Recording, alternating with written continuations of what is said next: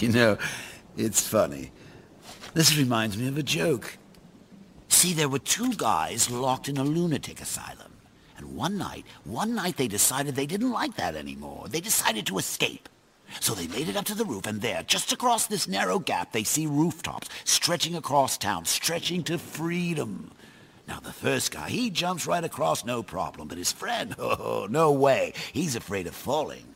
So the first guy, he has an idea. He says, hey, I got this flashlight with me. I'll shine it across the gap between the buildings, and you can walk across the beam and join me. But the second guy says, what do you think I am, crazy? You just turn it off when I'm halfway across. Oh, excuse me.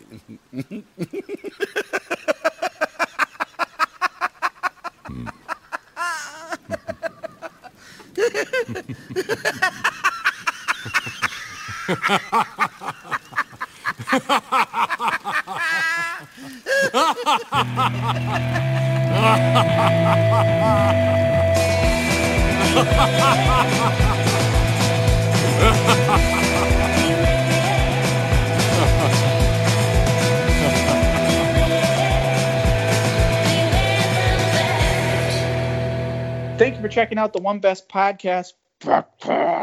I am your host, Andrew Karachi, alongside Andrew Quimby.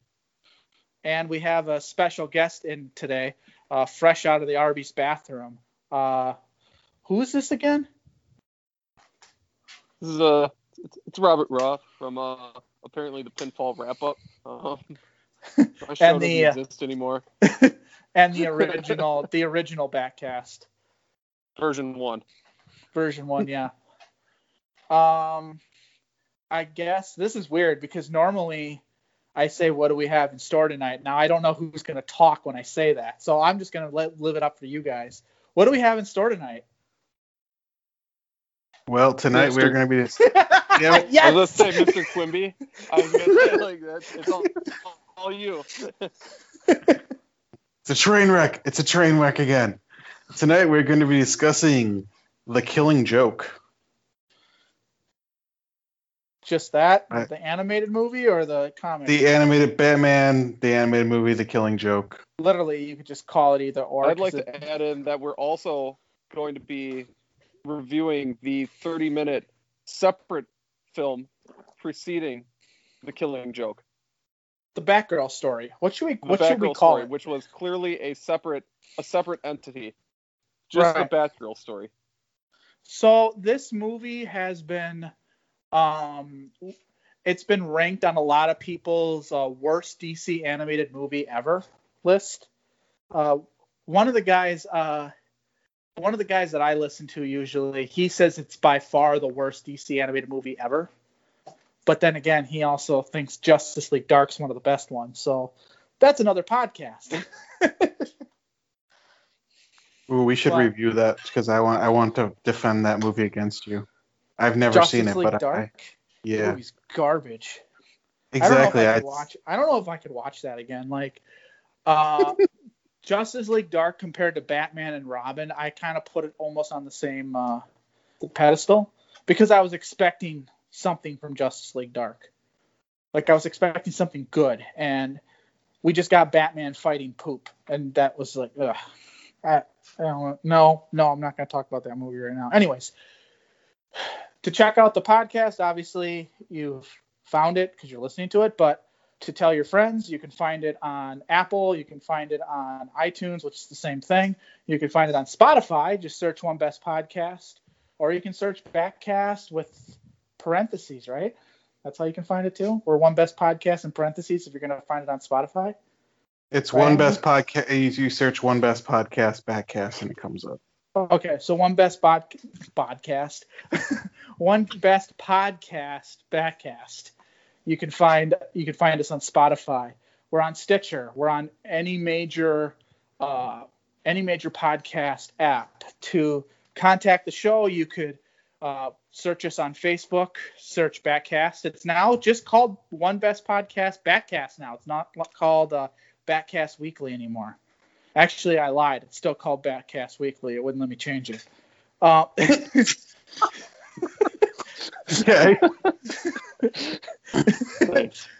Nice. We have a Twitter. It's got a We have a weird Twitter? handle. We do. It's called Pinfall Wrap Up. It's a weird handle. I know it's weird, but if you search Pinfall Wrap Up, you'll find Batcast, because that makes sense. But clearly it was used for something else at some point. I wonder what it was. And then those are the best ways to contact us, or you can email us at onebestpodcast@gmail.com, where Andrew is always searching through the emails, reading all the emails, not just the ones he feels like it's worth reading. So, Andrew, do we have any emails? We have received no emails. Huh. You sure about Somebody that? email. Yes. Okay. Rob's kind of marking out over there, but yeah, you can listen to the emails. You can email us there. We will read your email if Andrew decides it's worth reading. And Hey, I read basically the Nigerian scammer email, so that's very true. I will read emails. So if you want to just email us and talk to us about Texas Toast, we'll talk about Texas Toast. Pretty much it's all up to you guys, whatever you want us to do. Anything else I missed? Okay, I guess not. So moving on. Yes. Batman, The Killing Joke. Now, there was a 30-minute filler episode because originally the comic's only 60 pages long, so the movie would have only been probably 30 or 40 minutes if they tried to stretch it out. So instead of trying to stretch it out and adding stuff to it, they decided to put this prequel, like, it has nothing to do with The Killing Joke. It's just, I've always looked at it as an episode of the animated series. So we'll just call it the Batgirl episode, or the Batgirl, why she quit being Batgirl episode. And I gotta say, I liked it. I know a lot of people dislike it, and this is the reason why people dislike the Killing Joke. But I actually think this is a pretty strong animated series episode. What do you think, Andrew? Yeah, it's because that's weird. Because honestly, I think I enjoyed the first half-hour episode thing more than I enjoyed the end of the movie. It just, I don't know. It actually had an interesting story, and then like the villain guy, Perez Franz. Great name, by the way. Which Batman even was like, oh, he's actually like, he's the unique mix of like, what did he say, like sociopath and narcissistic. That's incredibly dangerous. Yeah, because he's not scared. He's not scared of the vigilantes. Yep. Rob, what'd you think of the Batgirl episode? I thought they did a great job with it. I mean, it was a very modern story compared to The Killing Joke. Obviously, The Killing Joke, I believe, came out in the 80s, correct? Correct. The comic itself. So, I mean, there were story elements that were a lot older in The Killing Joke. This was a modern take, but it did a great job introducing Batgirl. So if you weren't familiar with everything going into it, and this being a Batman story, if you weren't familiar with some of the backstory of it, this is a good way to catch you up. So that's what I liked about it. If you were new to all of this and you wanted to get into it, this is a good way to get you where you need to be to actually enjoy The Killing Joke fully. So I liked it from that standpoint. I could have done without like the Batman, Batgirl, the love stuff, but it is what it is. They had to kind of cram that in there. But other than that's a Bruce Timm thing. That's something that Bruce Timm has been. He always teased it through the animated series that there was either a fling or something that happened between the two, or Barbara always had a crush on Batman. I mean, it's normal. I mean, why wouldn't she? It's fucking Batman. But like, I guess it's normal. And I thought the way they handled that though was better than I think people keep saying. Like, yeah, they had their whole little bat bang session on the rooftop, but I felt like the way it was treated after the fact was done very well. Like the fact that it was treated like it was a mistake. So they weren't like trying to like shove it like as the viewer saying like, oh, we're going to put these two together and they're going to be a bat couple. That's not what happened. And these idiots online that keep saying, oh, they're demeaning women, blah, blah, shut up. Like, like you read comic books, like that's your number one concern right now, but that sounded bad. But Damn, there goes the listener Oh. base. Good luck with your show. Rob, signing out. Jesus. no, but no, this is the stuff I read. They really dislike this story because first of all, they call it Batcest, which isn't really a thing, I don't think. Batcest? Batcest, yeah. So it's incest with bats. Got it. You want to know Right, where that comes or from? bat It's because family incest. a lot of people view it this way, that Batgirl is pretty much like his daughter, Robin is his son, and what's her face, the Catwoman is his wife. That's how I think a lot of people view like that entire like that whole situation. So for him to sleep with Batgirl and he's Batman, like that's kind of like a father sleeping with his daughter. I think that's just kind of that's how people take it on the surface. Obviously, if you know the comics and everything, you know that to not be that way. But Yeah. on the surface, that's where that comes from. So it I don't know, 'cause doesn't even- make sense per se. Even in the whole everything they showed us in this, like everything they showed or whatever, it's not like they like show that they had like a really deep relationship or anything. Like most of the time, Batman just treated her like a semi-useful associate the entire time. He didn't even like go out of his way to be like nice or anything to her. She just kind of like it was more like she showed up and he's like, fine, you can stay just because you're mildly useful. Like he didn't even seem like he cared that she was around. So I don't know. It's not like he was like treating her like a daughter or anything weird like that. I don't know. Yeah, I So don't then- think that he ever looks at her as a daughter because Barbara has a dad. And Barbara is at this point, I think she's in her mid-20s. Because I don't Yeah, even think she's in she's even college. Yep. Yeah, so and Batman's probably in his 40s. So it's really not that bad when you really think about it when it comes to that type of age gap. Because It is a little weird though if you look at it as Gordon is borderline Batman's like only friend, and True. he's basically sleeping with his friend's daughter. Yes, like I said, it's a bad judgment call by Batman, but it's not like Batman always makes the right call or the right decisions. And the way I saw it wasn't like Batman was trying to seduce her or anything like that. It's like she was very aggressive, and I feel like he just kind of went along with it because that's what she needed or wanted at the time. So he's just like, okay. Yeah, because if he didn't think it should happen, he would have stopped it. I don't know. It's Right. just Okay, so question. I'm gonna throw this out here for both of you. Just a hypothetical. You both have a daughter. Okay? Each one of you have your own daughter, and Sure. your own daughter just starts coming on to you, and she's very aggressive about it. But you decide that's what she needs in that moment. Is that okay? Just a hypothetical. Well, no, because Hypothetical. Unrelated okay. to Batman. But, yes, you're right.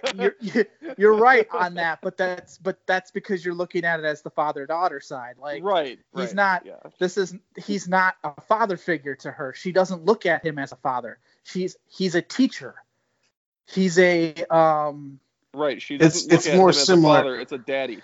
It'd Right. be more similar to you're like, it's it'd like be a more coworker. similar. It'd be more similar like if you're a teenage girl and you have like a crush on Ricky Martin or something like that. Like it's more. I see it more kind of similar to that than a father-daughter thing. And maybe Ricky Martin becomes your teacher to teaches you math. I don't fucking know, but like whatever. But I see it more similar to that type of comparison, like the celebrity status of what Batman is. Because she originally I made get her, that. when she was a teenager, she had a crush on him. She made her costume after him. Mhm. She didn't make a costume to be Robin. That's why her and Dick Grayson didn't work out. Well, plus Dick Grayson's a nerd, just a freaking dweeb. Just a, no, I mean, like, if you have the two of them standing next to each other, you have Bruce Wayne there, and then you have Dick Grayson. How the hell are you going to even remotely be attracted to Dick Grayson? Like, that's not even it's like I'm not settling for that. Well, and I feel like they dated because he was available, and that's just kind of what you're supposed to do at that age. But she even said in the Batman Beyond movie, she even said, like, when you her and Dick Grayson, that was just kid stuff. But she felt like she could have had something real with Bruce, but Bruce didn't want to do it. Yeah, especially when she was in that wheelchair. Never mind. She wasn't in the wheelchair in the Batman Beyond series, but she was the commissioner. She was probably in her late 40s by Batman Beyond, or 50. I think Batman is supposed to be 80. So 60? I swear to God, you are so inconsistent with his age. You just throw numbers out there at like a dartboard. I think he was 64 in this one. 2 weeks later. He was in his 70s, I believe. And Alfred was 106. No, in the Batman Beyond. What? No, that last week I was talking about Dark Knight Returns, which he's 55. How old was Alfred in Batman Beyond? He was dead. He was dead by that point. But in the Batman Beyond series, I think he's somewhere between 75 and 80. Yes, I believe you're right. Oh, no. What, he was older than that, wasn't he? He was older than that in the Justice League version, because McGinnis was in his almost 30 years old, and Bruce was still alive. So Bruce was in his 90s. He was living literally off of like just medication. Yes. You're right. Yep. So I guess, I always pegged him at like early 70s in the Batman Beyond series, but I've heard he's like 80. I think 80's too old though. I mean, Terry though was like early. He was a 20s, teenager, right? Late teens, early 20s, and he wasn't even in his 20s in the Batman Beyond series. He was in high school. Okay. Because he was the Batman Beyond character for 3 years before Joker showed up. Then he'd be in his mid 70s ish. Yeah, that's what I'm thinking. Like he'd be somewhere like early to mid 70s. Which still makes him too old to be with Batgirl, regardless. So. Well, yeah, if he's 70 and she's like 20, yeah, that would make him way too old. But he's 75 and she's like 49 or whatever. Is that really that bad? I mean, it's still a gap honestly there. Sounds worse. It does actually. Let me go sleep with my grandpa. Wait, why is he saying this? Anyway, where do you think the biggest issue comes from with like fans' response to that movie? Do you think it's purely based on the first half hour, that standalone thing? Because I think that's where it comes from completely. Yes, I think people dislike that, and I don't think it's all about the whole Bat-Cess thing. I think a lot of it comes from how she reacted after the fact, because she says a line in the movie that a lot of people had a problem with, where she said the line, "It's just sex. It doesn't have to mean anything," and that just like pissed off a lot of the what do they call the millennials that watch this shit, the cancel culture, which didn't exist back then when this movie started, but we'll call it that now, because that's what it is. It's a culture that's always existed. Now it just has a name. Right now it has a name. So I feel like if this movie would have came out last year, it would have been like removed from the shelves or something like that, or be removed from Twitter or something stupid like that. Why do they have a problem with that line? What's wrong with that line? Because they say it's demeaning towards women, and you're making Barbara Gordon like not care about that, those types of actions or something like that. Isn't that the whole idea of modern like freedom of like how women are supposed to express their sexuality and stuff like that. Isn't that like isn't that all they go for? Like when you look at modern music and modern everything. I mean, look at that Lizzo woman, like just all over, you know, like everything with wearing next to nothing and all. Isn't that like kind of what they want? Like, isn't that female empowerment now? Well, these are the comic book nerds that are the ones that are upset. But those are men. So why Right. are they having such a strong opinion? Oh, whatever. I don't. Because it's that care about their that opinion. cancel culture. It's the same. Yeah. It's the same type of people that don't want to see hot women on wrestling. They want to see Nia Jax wrestle like Luna or whatever. Like they're like the same. Yeah. Those are the same people. The fact is, I thought that the act itself was a shocking thing that happened in the movie, because like normally you would see Batman just like not do something like that, but then he went along with it, which makes him flawed, which makes him human. And the way how they treated it after the fact, I thought was done very well. They didn't try to pair them up and make them a couple or anything weird like that. It was like a one night thing that was a mistake, which happens in real life. Yes, And I it's think not they like- did a great job with that. And it's not like she said that line like she actually meant it. That was her like scrambling because she realized she screwed everything up, and she was just trying to say anything she could to Right. salvage their partnership, basically. Right, because she wanted to go back to normal. Hmm. Because I don't think she really wanted to be with him. It was the fantasy of being with him, not actually being with him. Yeah. And I thought they did a good job with it. I think that Bruce Timm knows how to write that style of story.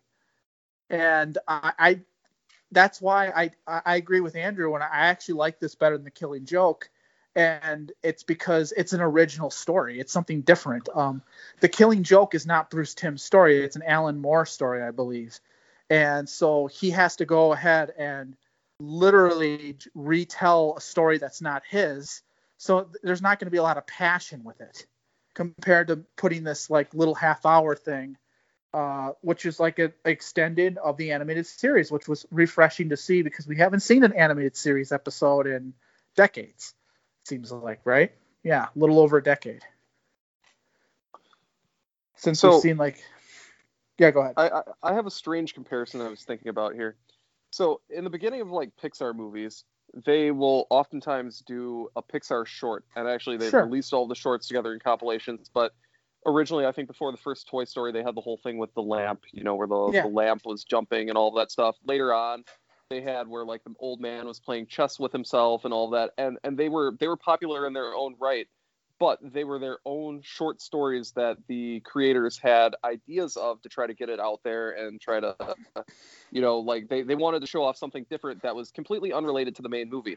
So I think if they would have released this with that being just a standalone short in the beginning and made it more clear that this was a separate story, they would have had a completely different reaction to the main film, because they did a fantastic job adapting the Killing Joke story. Like it's almost they couldn't have done a more perfect job adapting the comic to a movie. It was damn near perfect. But if they would have taken that beginning story and just separated it somehow, like obviously they released it on disc immediately, like that could have been something that you had the option to skip past. Or you could have made it like the I don't know, like the prologue or something. Like you could have called it whatever, prelude or whatever. They should have had a title to it. It shouldn't have been called. It should have been called like Batgirl bangs Batman on roof or something like that. I mean, that might be a little explicit, but yeah, you could have done literally anything to make it clear to the audience that this was a separate story. Because or call it bat banging. That should have been the name of the episode. That you would have, even if there was criticism then, you would have been able to focus that criticism on the standalone short. And you would have almost had these reviewers where they would have been forced to say, we absolutely despised this. But as for the Killing Joke adaptation that they had, they did a great job on that. And I think you would have heard more of that because, honestly, the Killing Joke itself, I don't understand where there could be criticism.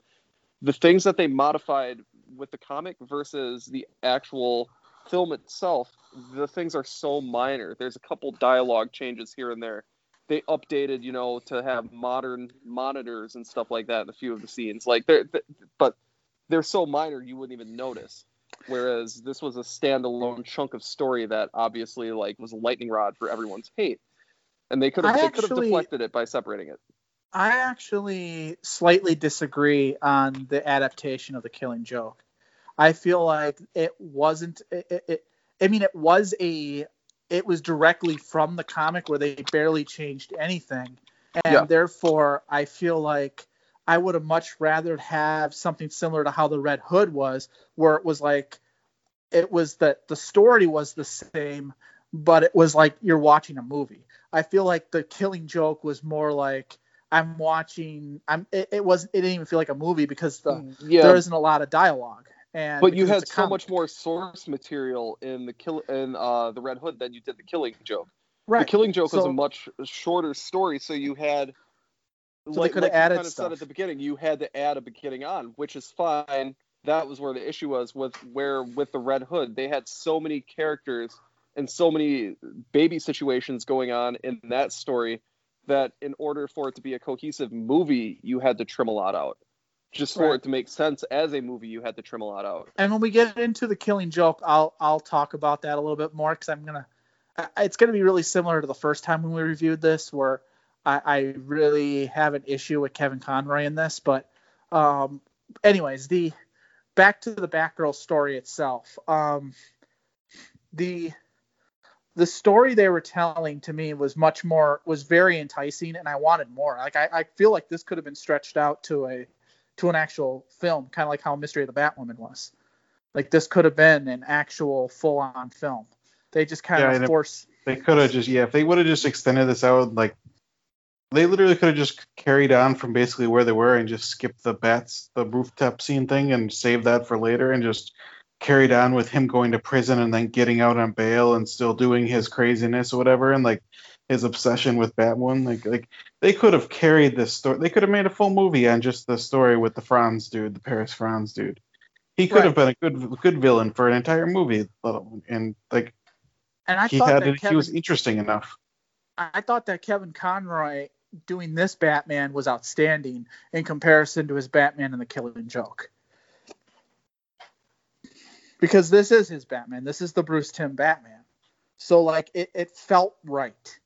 The whole the lines he would say, the way he react to Batgirl's questions, like she said, I thought we were partners, and he said we are partners, but we're not equals. It's something that Bruce Timm's Batman would say.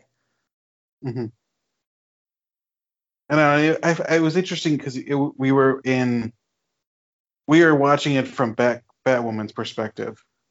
Batgirl's perspective. It gets confusing in my brain. From Batgirl's perspective. Right.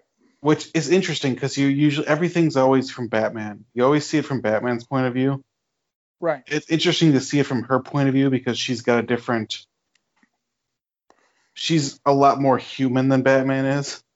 Right. So you get all that emotion. They fleshed her character out too because she doesn't have a big character in the animated series. She's kind of a side character, and this kind of gave her. It's not an origin story, but it's kind of an origin story of how she quit being Batgirl. Mm-hmm. I guess. Yeah, it shows you what happened, what came apart at the end. Right, and it makes sense because in the animated series, she references something like that in the Batman Beyond series, which Batman Beyond came out in 1999, and this came out obviously I think in 2017. So like they kept to the Bruce Timm storyline. I'm gonna butcher that word, but continuity or whatever. Not continuity, but I'm like a 5-year-old right now. Continuity, I love it. But you get what I'm trying to say.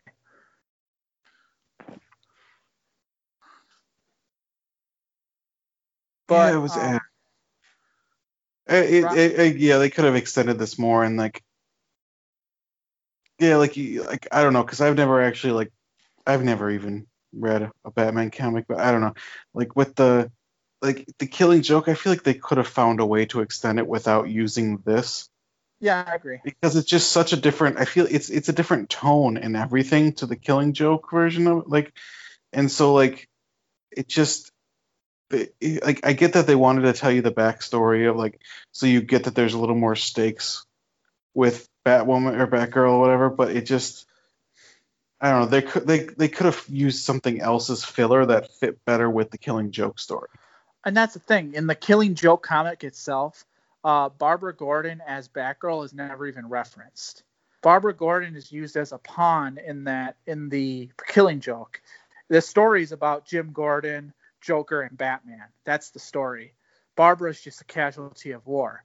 Where they tried to make Barbara like almost, that's where people had issues with it, is they tried to make Barbara like a main character in this story. And literally what it was is they were trying to use the term woke, but they're trying to bring attention to the victim of the story because she is actual victim here of this entire story of the Killing Joke itself. Ooh, But it's kind. I don't know. I would disagree there. She's not the victim? I feel like it's Jim Gordon. Well, yeah, being that's tortured. It's all a matter of psychological torturing. He was the point of what the Joker was doing. Barbara's the pawn, but I'm saying what Bruce Timm was trying to do is trying to give attention to someone that got shot, who was allegedly raped, and all the other stuff, because that's kind of glanced over in the comic itself. It's more about just torturing Jim more than actually what actually happened to Barbara.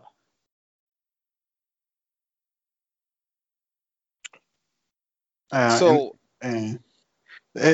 just this side point, like Jim Gordon in this, I feel like was very meh, and they almost seem like they almost showed him as like almost like he's going like senile or something like that in this, where he's like not in the top of his game or anything like that. It's kind of weird. I don't know.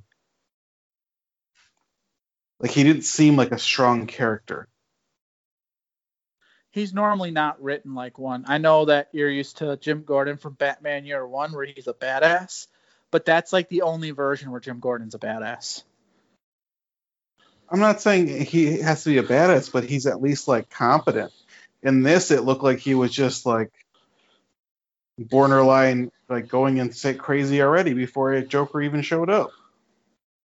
Like he was like what he was doing like his like obsessive crazy person scrapbooking thing, which I just found weird.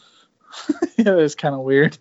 I wasn't sure. I'm like, I was waiting for something to come up with a scrapbook thing, and I was just like, nothing. It was just a weird moment, and I was just like, what is happening? Why is this? There's like, they had a whole scene about him like scrapbooking. It was just weird. I don't know. Guy likes scrapbooks. I don't know. Maybe that's more of an 80s thing, though. Yeah. Maybe that's just a part of how this culture. is an older comic, and they maybe they should have changed that for something else. Yeah, he should have been like on his Game Boy or something. On his Game Boy Color, yeah. His Game Boy Color, playing Donkey Kong Land 2. Yeah, maybe he should have been scrolling through pictures on his computer or something like that. Yeah, maybe that would Modernize have it, yeah. like seemed a little less out of place because it just seemed very. I don't know. Like I feel like they should have like. I get that they were trying to be super close to the comic book, and almost like Andrew said, like I feel like it needed more. It just felt like it was lacking, and I would have liked. Now this is not what they would have liked, but I would have liked a Bruce Timm version of the Killing Joke. So almost not necessarily the story being different. The story would still be the same, but like the dialogue would be different. The animation style might be slightly different. Like it would be like his take on it rather than going copy and pasting Alan Moore's version. Because otherwise, because I think Bruce Timm even said he didn't really want to do this movie because it's not his. I completely understand why. It's not his. I mean, look at the hate he got over it. I mean, he didn't want to do it. He didn't want to do it originally. It was the studio that kind of made him to do it. and Mark Hamill, because Mark Hamill really wanted to do this. Well, it's Joker's strongest story. It is. It easily. So yeah. So I just feel like Joker, like, and usually with Joker, like, he's a lot more elegant and smooth with his words and like a lot more snappy and stuff like that. Like I said, that's because you're used to the Bruce Timm Joker. You're used to like it being told through animation, because you said you don't read the comics. They literally took the comic and went word for word what the Joker said in it. So that's why it comes off awkward, weird, and off-putting slightly, because it's not Bruce Timm doing the writing. It's a comic book writer. Mm-hmm. So like the Joker, because every movie we've reviewed with Joker in it is either Bruce Timm or someone from Bruce Timm's camp who wrote it. Because he has like his tree of all his guys who worked under him, like that Sam Woo guy, who his name was all over this Killing Joke project too. But that's the guy. His biggest thing that I think he's done by himself was the Beware the Batman and the Green Lantern show, and those shows are really good. So like they know how to tell a Batman story through animation, where Alan Moore knows how to tell it through the comics. So when they're trying to adapt a comic into animation, it just didn't to me it didn't translate very well, because it felt really robotic. I felt like I was watching an audio comic rather than an animated film. Except for when Mark Hamill took the stage, because Mark Hamill, to me, he was outstanding in this. But Kevin Conroy, I felt like, was mailing it in. Even though I don't think he was. Peter Weller again for this one, that would have been a better choice. Yes. I think that this version of Batman is a colder, punchier version of Batman, which I think would have been more along those lines. I feel like the Bruce Killing Joke Batman? He barely did anything in this movie. I feel like, well, not violence wise, but I think Bruce Greenwood, his would have been more along the lines of if he's so you're saying the Red one, Hood Batman, the Red Hood Batman. He's a good one if I can't think of, Kevin Conroy says no. I feel like Bruce Greenwood then becomes their go-to guy. Right. And I like him maybe the best. He might be my favorite animated Batman voice actor. But I don't know. Huh. You're on an island saying that one. That's fine. That's perfectly fine. I think he did a great job. He's only voiced Batman and Red Hood. Yeah. That's the only time he's ever voiced Batman. I thought he did a great job at it too. My favorite by a mile. Yeah. Right. I thought the Batman that does him in the New 52 series is pretty good too. Because he's kind of the go-to guy they do. He comes off kind of doopy-doo though. I don't know. He just kind of, I don't know. I'm not his biggest fan, but my favorite whoever is they had Conroy. in Beware the Batman, I thought that was a good one though. Yeah. He was pretty good too. I don't even know who that is. I feel like he has like a Latino name. I could be wrong though, but but yeah, they're not going to use him again. He's so low budget in comparison to the other guys. But it's because Kevin Conroy did this because Mark Hamill will not do a Batman film unless Kevin Conroy's doing Batman. Because he's already said that he'll go ahead and he'll do an animated project if Kevin Conroy's doing it. But if he's not doing it, then he's not going to do it. Because he feels like they just have chemistry and it works. Red Hood had Bender, right? Yeah, that was John DiMaggio, yeah. Yeah, okay. He is probably the most underrated voice actor for Joker I've ever heard. Like, I don't know where that voice came from, where that laugh came from, and everything like that, but that was very surprising. And at first, when I saw Red Hood, I didn't like it in the beginning, but it grew on me, and then I was like, this is outstanding. Like, the Red Hood Joker was I thought just as good as any Mark Hamill Joker I've seen. Have you guys? I can't remember. Have you guys covered that one yet, or is that Red an Hood? upcoming? Yeah. No, we haven't. No, we haven't done Red Hood yet. Okay. I think it's coming up. We're going to do it pretty soon here because we keep referencing it all the time, or I do, that we almost have to just cover it. So, because I wanted to do that one and Death in the Family like back to back. Almost. I know you've watched it. Other Andrew, have you had a chance to watch it yet? That was like the first animated movie I watched, so I had very little context for it, and I feel like if I watched it now, I'd have a lot more. Okay. Yeah, because I feel like I didn't have context for a lot of everything that was happening when I watched it the first time, and that was a while ago at this point, and we've now watched a lot more Batman, so I feel like I have a lot more context to actually appreciate it more than I did the first time. Gotcha. Little slightly off topic, but still on topic as we're talking about the Joker. Out of all the Mark Hamill performance Jokers, Rob, which one was your favorite? Oof. That's a difficult one. Because I think it's a tie between two movies for me. It'd be Mask of the Phantasm and his performance in Return of the Joker in the Batman Beyond movie. Yes, I would almost be leaning towards that one. Mm-hmm. It's a little bit more of a darker Joker, but I do like the lines that were written for him in Mask of the Phantasm are like iconic to me. So I don't know. To me, I could go either or. But I would say like if you go to Batman the Animated Series and then you what's the one where he had the guy that he called the favor in on? Joker's Favor. Joker's Favor. Wow, and it was right there. Okay, words actually came out of my mouth, literally. What's that episode where Joker has a favor and that guy who eats a cake? As weird as it is, that would almost be one of my favorite ones from him. He did a fantastic job in that one. What about the laughing fish? Do you remember that one? No, I don't. That's the one where he turned all the fish into those laughing fish or whatever, and he was at the aquarium. Was that kind of a comedic one, though?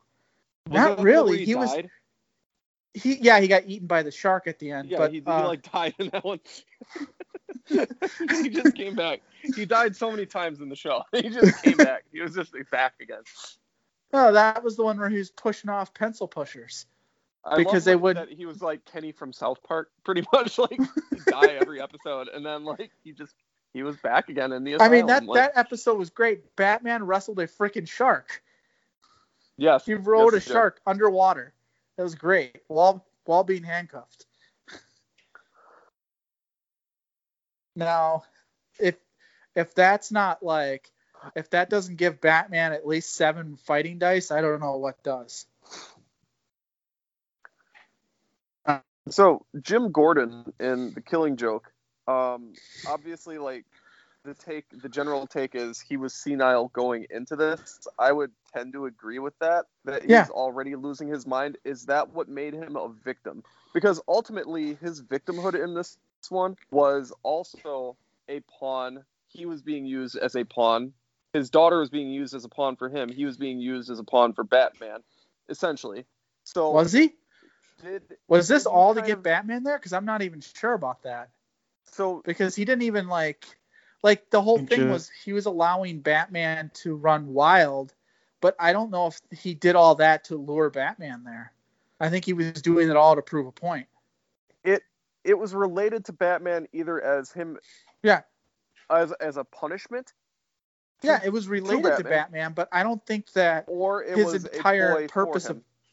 I don't think that whole thing was for Batman to show up. I think he expected Batman to show up at some point, but like if he didn't show up, it wasn't going to ruin the plan, or he wasn't going to go back on it. But he knew that wasn't going to fly. Right. That's why he did it. Yeah. Which means he knew what he was doing going into it. He was able to play it out enough steps that he knew, here's what I'm going to do, and here's how this is going to play out. Do you think him going senile, or them even alluding to him being like mentally frail, made him more of an attractive target to Joker? Do you think that would have like led to things, him viewing it like, now's my time? Could be. Because he seemed like he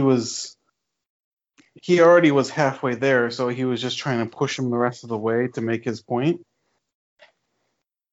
I don't know, but then they kind of said that he didn't really break Gordon at the end either. Anyways, No, because Gordon was pretty much what he wanted to do. There was a few things. Either I think the way the Joker kind of felt like how this could play out in certain ways is get Gordon to turn on Batman, because he was kind of blaming Batman for everything. The reason why Joker exists is because of Batman, and Gordon always looks a blind eye to everything Batman does, even though Gordon says that he does everything by the book, but he says by the book, which I wish they would have changed that line. But anyways, that he does everything by the book to the point where he allows a vigilante to run around in his town, even though the vigilante doesn't do anything by the book, because it's not, he shouldn't exist. So I'm not sure like if that was Joker's point clearly, but I don't know what he was expecting to happen. That's why the whole rape thing just seems very odd, because it seems unnecessary for Joker to prove his point. So what I was kind of expecting was like they had the whole fight between Batman and Joker or whatever, and like they were standing behind the building in there. I was like expecting the police to like turn a spotlight on him and Gordon to be standing there and him to be like, arrest them both. Right. Like to like show like, oh man, he actually did like break Gordon. And I think that would have been breaking Gordon if he would have turned his back on Batman. And so I was expecting that, because then it would have felt like something actually was accomplished, or there's something happened from all this, because it kind of feels like we're pretty much at the same place we are at the end as we were at the beginning.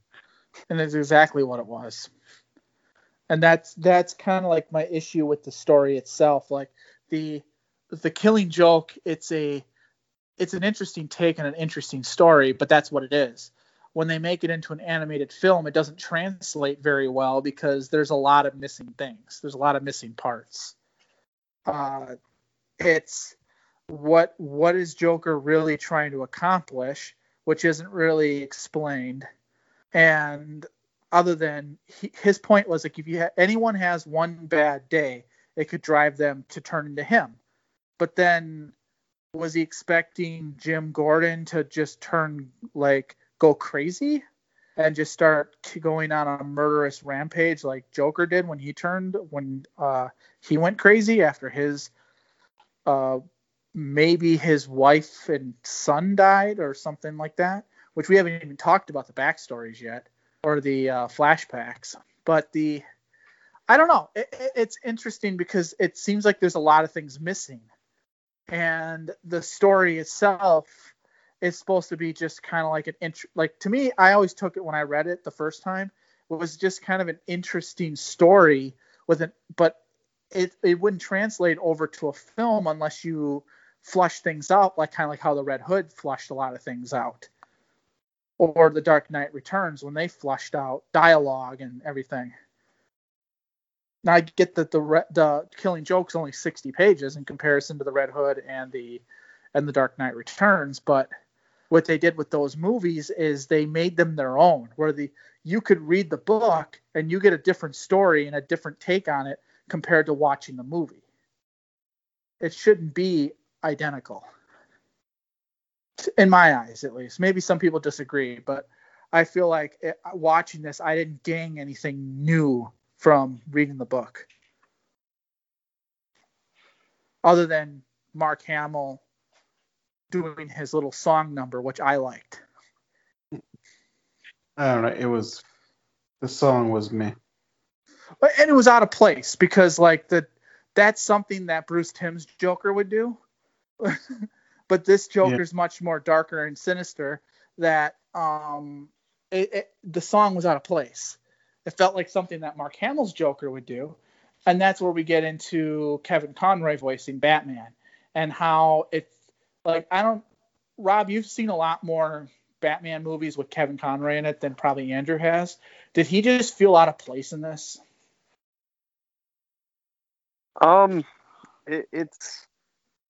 It's difficult because, again, you have to take into account you did have the Kevin Conroy traditional Batman going into this. So for a while, I mean, it was a little bit difficult to differentiate like the two because you're watching them butt up with one another. By the end of it, yes, he did feel out of place to an extent, but well, you've seen the animated series. You've seen like obviously you've seen Justice League, and you've seen how that Kevin Conroy Batman acts. You've seen Justice League Doom.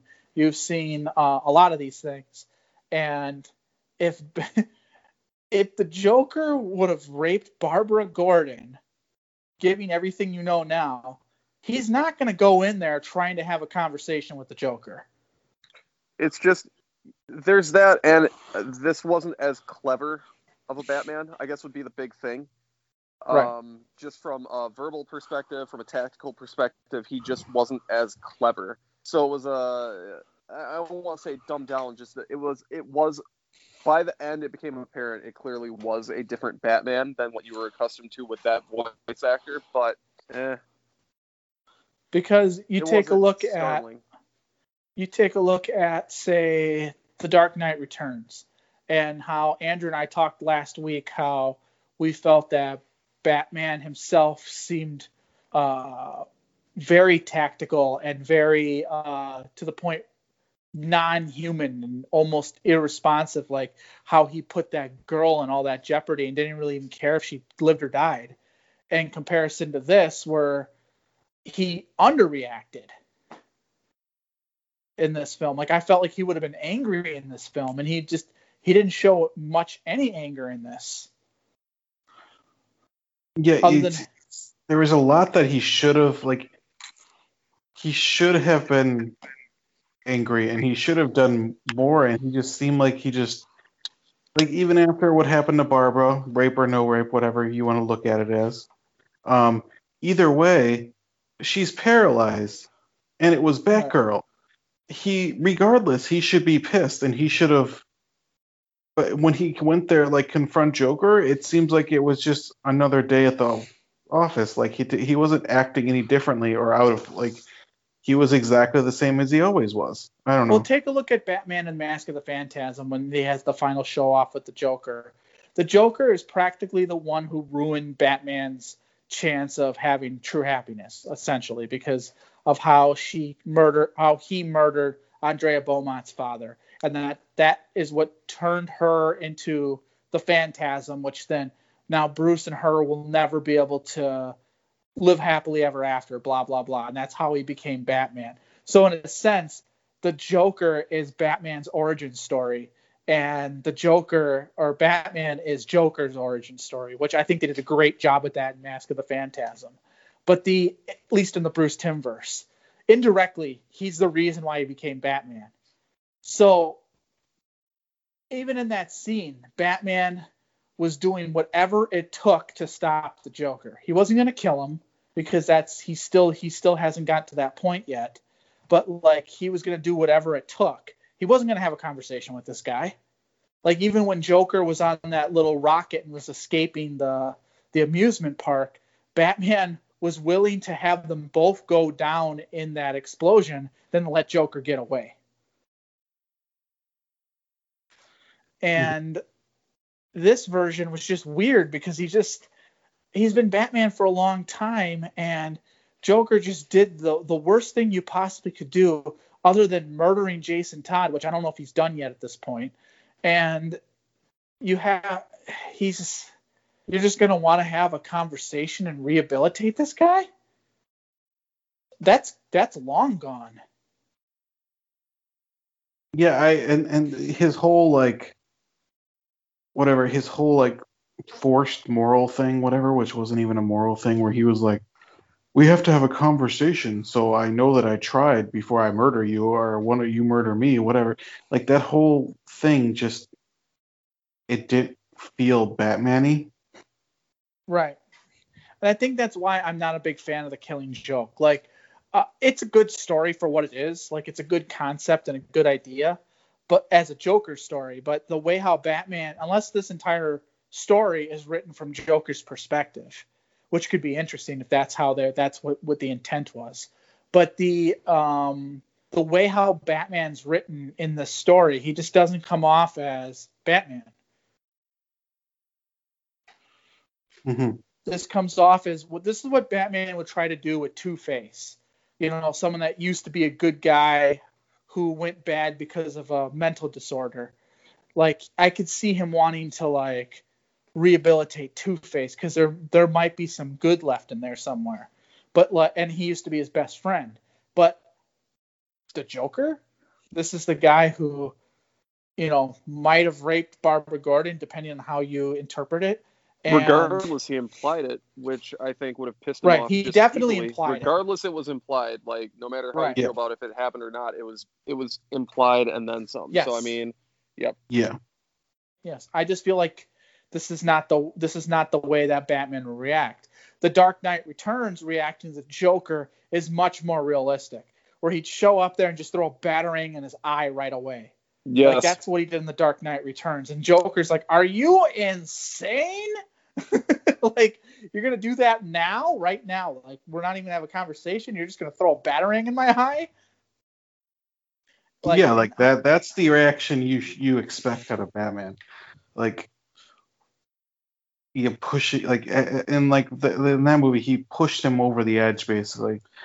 And I feel like this was, I don't know, I feel like this was worse. Like, this should have pushed him farther than he's gone before, but it just, I don't know. Do you think it's just the, I don't know. Possibly a lack of reaction would have been because Batman knew it was his cry for help, that he was crying out, not that he was just doing this all for the attention of Batman, really, but more so just an outright cry for help. That's the only way you could justify Batman's actions in this, for not being more like aggressive and violent towards him, if he just recognizes that, oh, okay, he needs me. That's what this is. That's the only way I could read into it where it would actually make sense. But This is just Batman's midlife crisis. I will say I do like when Joker and Batman do kind of have like a moment together where it's like they're almost having like a real conversation. I did like that. But I felt like in the very end. Yeah, where they actually have an actual, like, a real conversation. That's not a joke. That's not it. Well, literally, he did tell a joke, but the idea behind it, like Batman asked him an actual question, and the Joker actually responded like a normal person. Like, he answered the question. He didn't try to buzz him. He didn't try to fuck with him. He actually answered the question. I did like when Joker even said, like, after he shot the bang gun or whatever, and he's like, okay, what do you wait? He's like, kick the shit out of me and get your standing ovation. And yeah, I think Rob might be onto something where maybe it was kind of a cry for help, but Jesus Christ, he fucking he implied that he raped somebody, even if he didn't, but he might have. Now, you could go a step further and say that Joker knew that there was a line that he crossed, that there was no uncrossing, and this was going to lead to his death. So you could look at it like this was a cry for help. Batman knew what he had to do all along going into this, so he kind of played with kid gloves, and then at the end, what happened. Like, I mean, that, I guess if you look at it as a whole, that would be the most logical, like, okay, well, you know what you did, and now you know what I have to do, So we'll just kind of go through the motions, but not really, because you know how this is going to end. Because realistically, Batman always holds back with the Joker. I mean, that's the nature of their relationship. They hold back with one another. The Joker never goes quite as far as he could go to really fuck with Batman. Batman I don't know. never He goes killed really Jason as far as- Todd. Yeah, but fuck Jason Todd. And Jason Todd wasn't really dead. He kind of sort of came back and stuff, and everything was Yeah, all but good. it's not like that was part of Joker's plan. But He beat him to death with a crowbar and then blew him up in a warehouse. yeah, but he had that coming. Did he?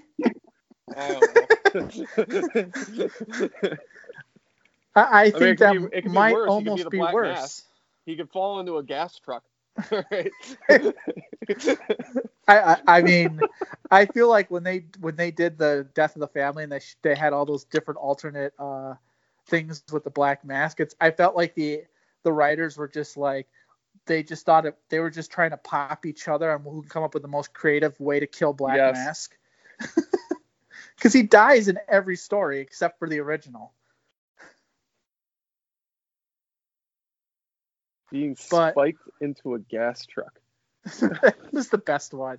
He gets blown out of his own building while on fire into a gas truck. Like, that is overkill.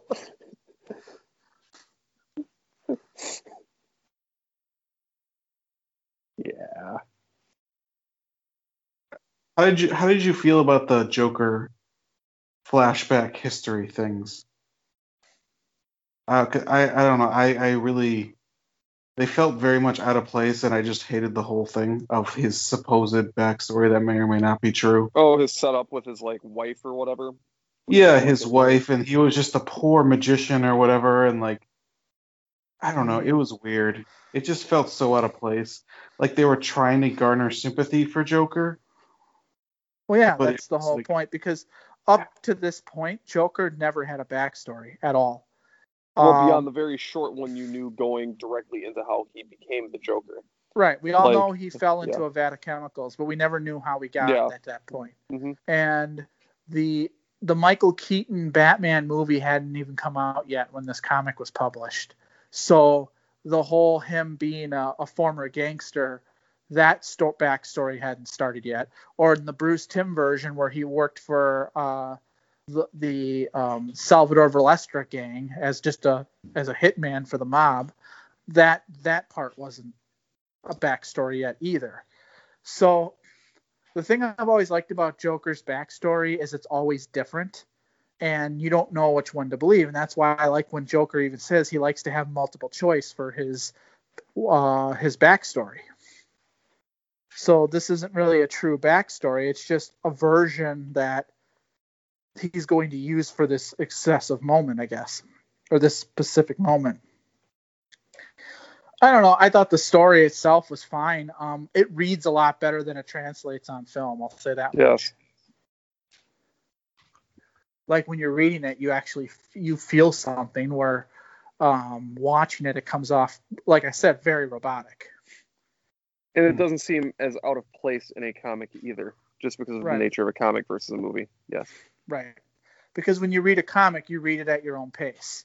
So like, when I read The Killing Joke, it took me a while to get through it because I'm looking at everything. Where a movie, it just keeps continuing moving on. And The Killing Joke, the comic itself, Jim Gordon actually shows dong in it. So I mean, like, you got that going for you. They didn't show that in the movie. I was a little disappointed in that. Of course you were. I thought they were You going to saw be his accurate. ass. I thought they were going to be accurate. When the little midget things were beating the shit out of him, you got to see that. So there you go. Yeah, I guess. Whatever those things are. But So when he bought this circus, did he just inherit all the circus freaks? Did they just become his minions? I don't know. Did he just purchase them along with the property? Like, how does that They were work? slaves of the circus itself. So if you purchase it, you get its slaves. Yes. All right then. That's good to know. Well, it's just weird because we did the Dark Knight Returns last week, and that was all the whole Joker standoff was at a carnival, essentially, or a big fair. And Yeah. the Killing Joke is kind of the same thing. So I wonder if that's supposed to be related. I mean, they're both 80s stories. Right. They're both And they're written by pretty different much people. at the same time. Yeah, by different people. Mhm. Because Frank Miller did The Dark Knight Returns and Alan Moore did Killing Joke. Carnivals were just a big thing back then. Right. And in The Mask of the Phantasm, that was at like a futuristic fairground too. I think the Joker just likes fairgrounds. Yeah. You get all the big set pieces to play with when you have a set in a circus or a fairgrounds. Yeah. And you also have that built-in Hall of Mirrors because there always has to be a chase through a Hall of Mirrors because that's how that Yes. works. You want to know what's interesting is you brought up The Dark Knight Returns, and considering that was an 80s story, and you have an 80s story in this one. Can you guys still hear me? I hear you. Whoa, echo. Did I cut out? No. I hear you now. Oh, okay, perfect. I was gonna say they're both 80s stories, but you have this one, The Killing Joke, that shies away from being at 80s. Like they purposefully updated different things within it to take away from the fact that it was in the 80s. Because if you read the comic, it looks like it was set in the 80s, obviously. But in The Dark Knight Returns, the movie adaptation of it, they completely embrace the 80s and then some. Yeah, to an extent, yeah. Because, I mean, I believe you still have President Reagan in there, if I'm not mistaken, because he's giving orders to Superman in that one, and it's President Reagan. So they're embracing the fact that they're in like a quasi-futuristic version of the 80s. So they could have, taken the time to modernize it. Yeah, you could have taken. Yeah, I guess you would have been sacrificing the Soviet aspect of it, but it's just interesting that they went to such a length to modernize this one and bring it into current times, and kind of left a much bigger story in its time in the 80s. But and I feel like they even half-assed that job for modernizing it. Like there was a lot of things that still felt dated that they could have easily modernized. Yeah, they could have definitely picked up a little bit more. I agree with you. I agree. Because if they were going to do it, they should have at least. Yeah, if they were going to do it, they should have at least fully done it instead of only partially doing it. Well, and that goes back to your whole scrapbooking thing that you were talking about. Mm-hmm. Yeah, exactly. And the dialogue. Yeah, the dialogue was a little bit stiff. Throw the book at him. Throw the book at him. No, nobody says that anymore. What is your problem with the book? It's so dated. I don't know. They just slice and dice the book. Well, the slice and dice was the charm of that movie, because it, like, to me, all those mutant characters were like Pokemon, and all they would say is like, corny. Yeah, that's the charm of it. But like, slice and dice. Chicken I don't know. Maybe I'm just used to different versions of Jim Gordon and him not being as throw the book. I'll throw the book at him. You're the commissioner. Like you're not the district attorney. So what are you actually doing? Like, but I don't know. Throw the book at him, and he literally threw a book. It was. Well, it doesn't come off that bad as you read it, because it's something like a comic book character would say. But I really wish they would have just eliminated that line and just replaced it with something else. So we can agree, at least two of us can agree who have read the comic, that it is a much, much, much stronger comic than it is a movie, just because of the nature of the story. Like that's undeniable. Yes. Yes. It's undeniable. It's not one that translated very well, and part of that, a huge part of that, is just due to it being such a short story. There just wasn't enough source material. That is the biggest issue with it. To make that into a movie, like, obviously everyone wanted it, but you're taking something with such limited source material and you're trying to like make something out of it that it really couldn't be. It was a short story comic to begin with. This wasn't a long multi-part comic. This wasn't part of a series. This wasn't anything like this. Was a very short comic to begin with. It was just a short story. This was a one-off. And for them to turn it into a movie probably in retrospect wasn't the best idea, but I don't know. It was about as good as of an adaptation of a comic to a movie as you could make with the limited source material. Because I think a lot of the stuff that we're even complaining about wouldn't have happened had you had more source material to kind of pull from. Because you could have avoided some of the awkwardness. You could have cut out some of the awkward scenes, the scenes that wouldn't have been quite fitting. But since they were kind of forced to use everything they had in this movie, you were left with all of the weird stuff. They couldn't make the decisions like they made in other ones like Red Hood or any of the other ones where they were able to like, okay, well, that won't really fit in a movie. We're going to chop that. That won't really fit. We'll chop that. They had to use everything. Which then just brings up the question of like, why did they really feel they needed to force this through? Because it was such a fan favorite movie.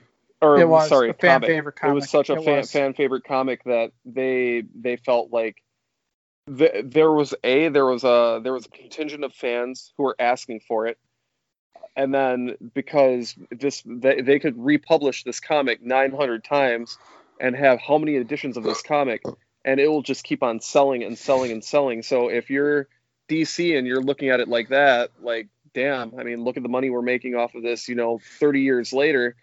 What else can we do with it? Well, that's what they did. And it sold. The movie itself sold. I mean, hell, that's still one we're carrying at Walmart. So, I mean, it's still, yeah. And it's on Netflix, too. It's one of the only ones that's on Netflix. Not on HBO Max, though, which I found kind of weird.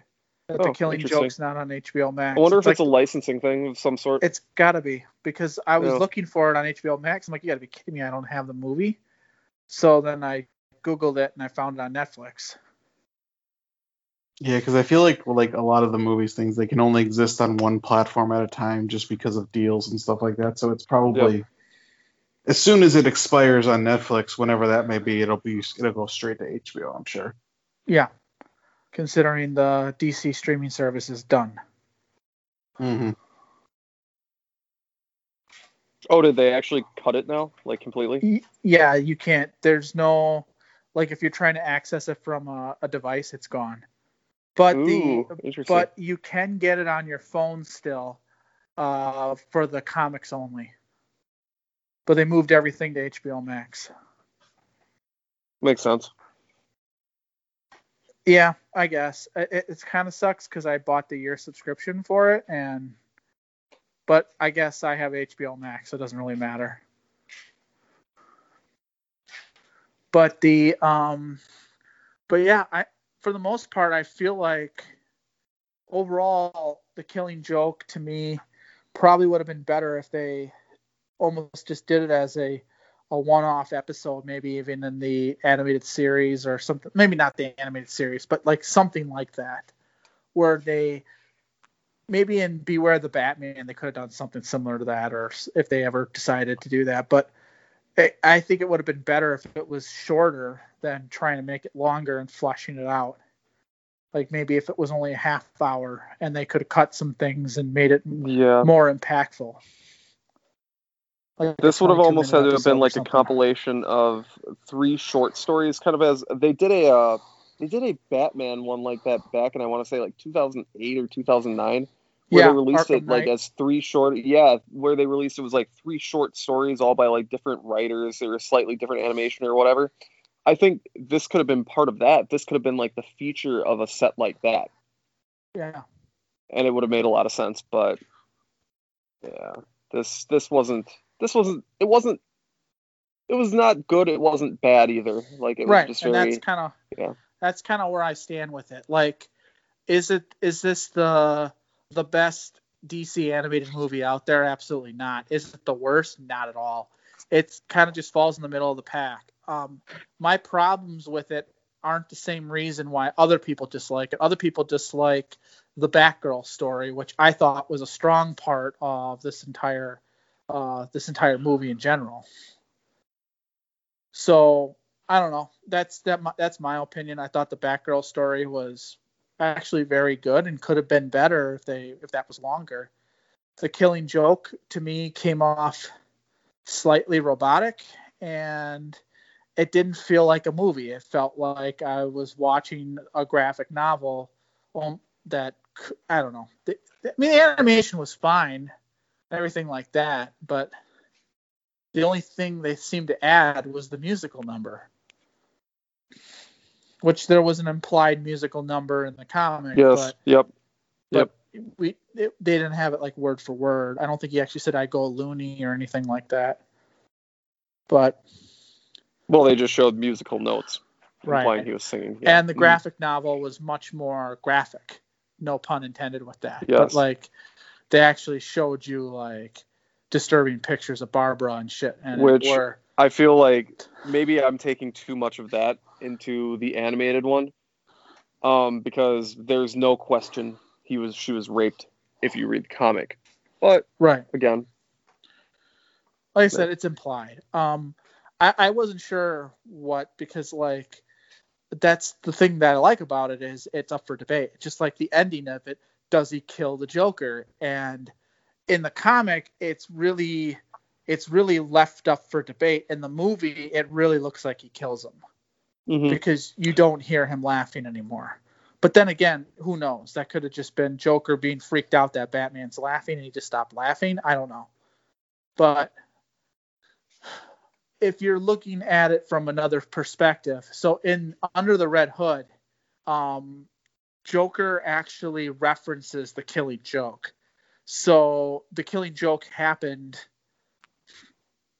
before the Red Hood movie did, like in the storyline continuity and how it works. Because in the Death in the Family movie, when they go through all the weird alternate things that could happen, because you can kind of choose your paths and everything.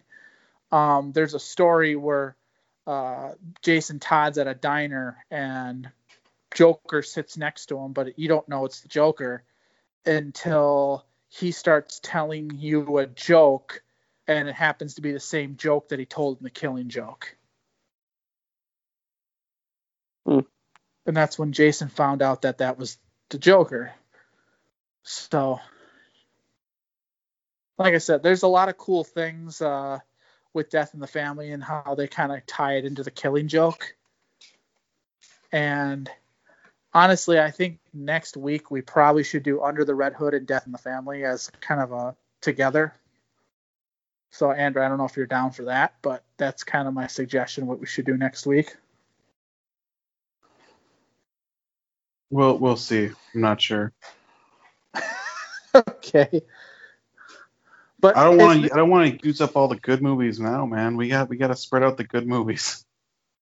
Oh, there's plenty of them. But just throw Justice League Dark in next week, and you're good to go. That one. Well, no, it's just because it's all tied. It's all tied together. So, because we did Dark Knight Returns, The Killing Joke, which are the two most iconic comics that most of the live action movies are based off of, and then you have Under the Red Hood, which is kind of like it's the most popular animated film that's been made so far, for the most part.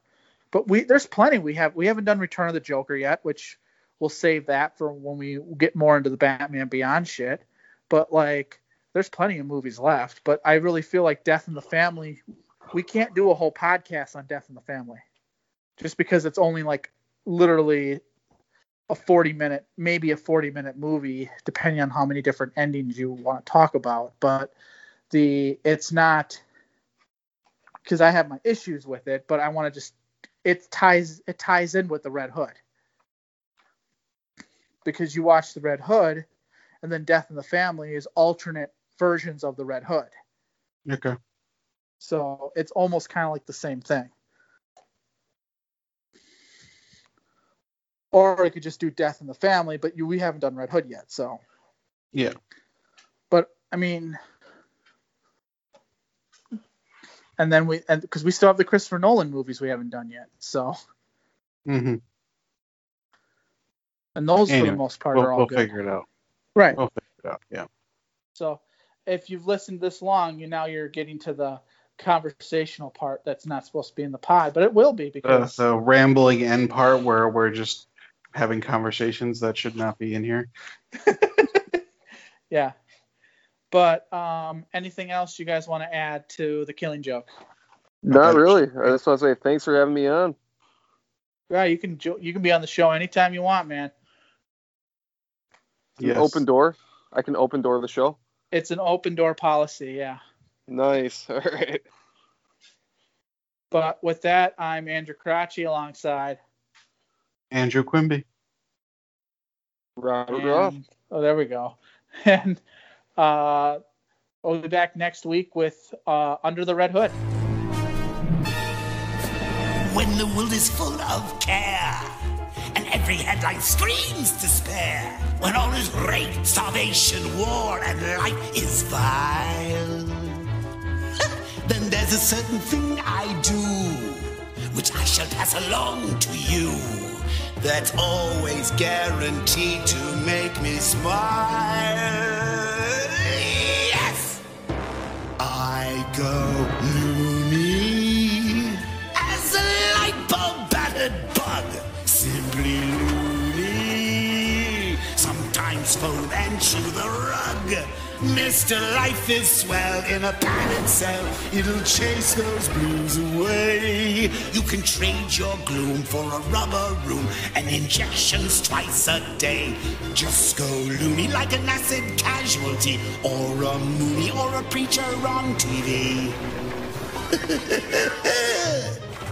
When the human race wears an anxious face, when the bomb hangs overhead, when your kid turns blue, it won't worry you.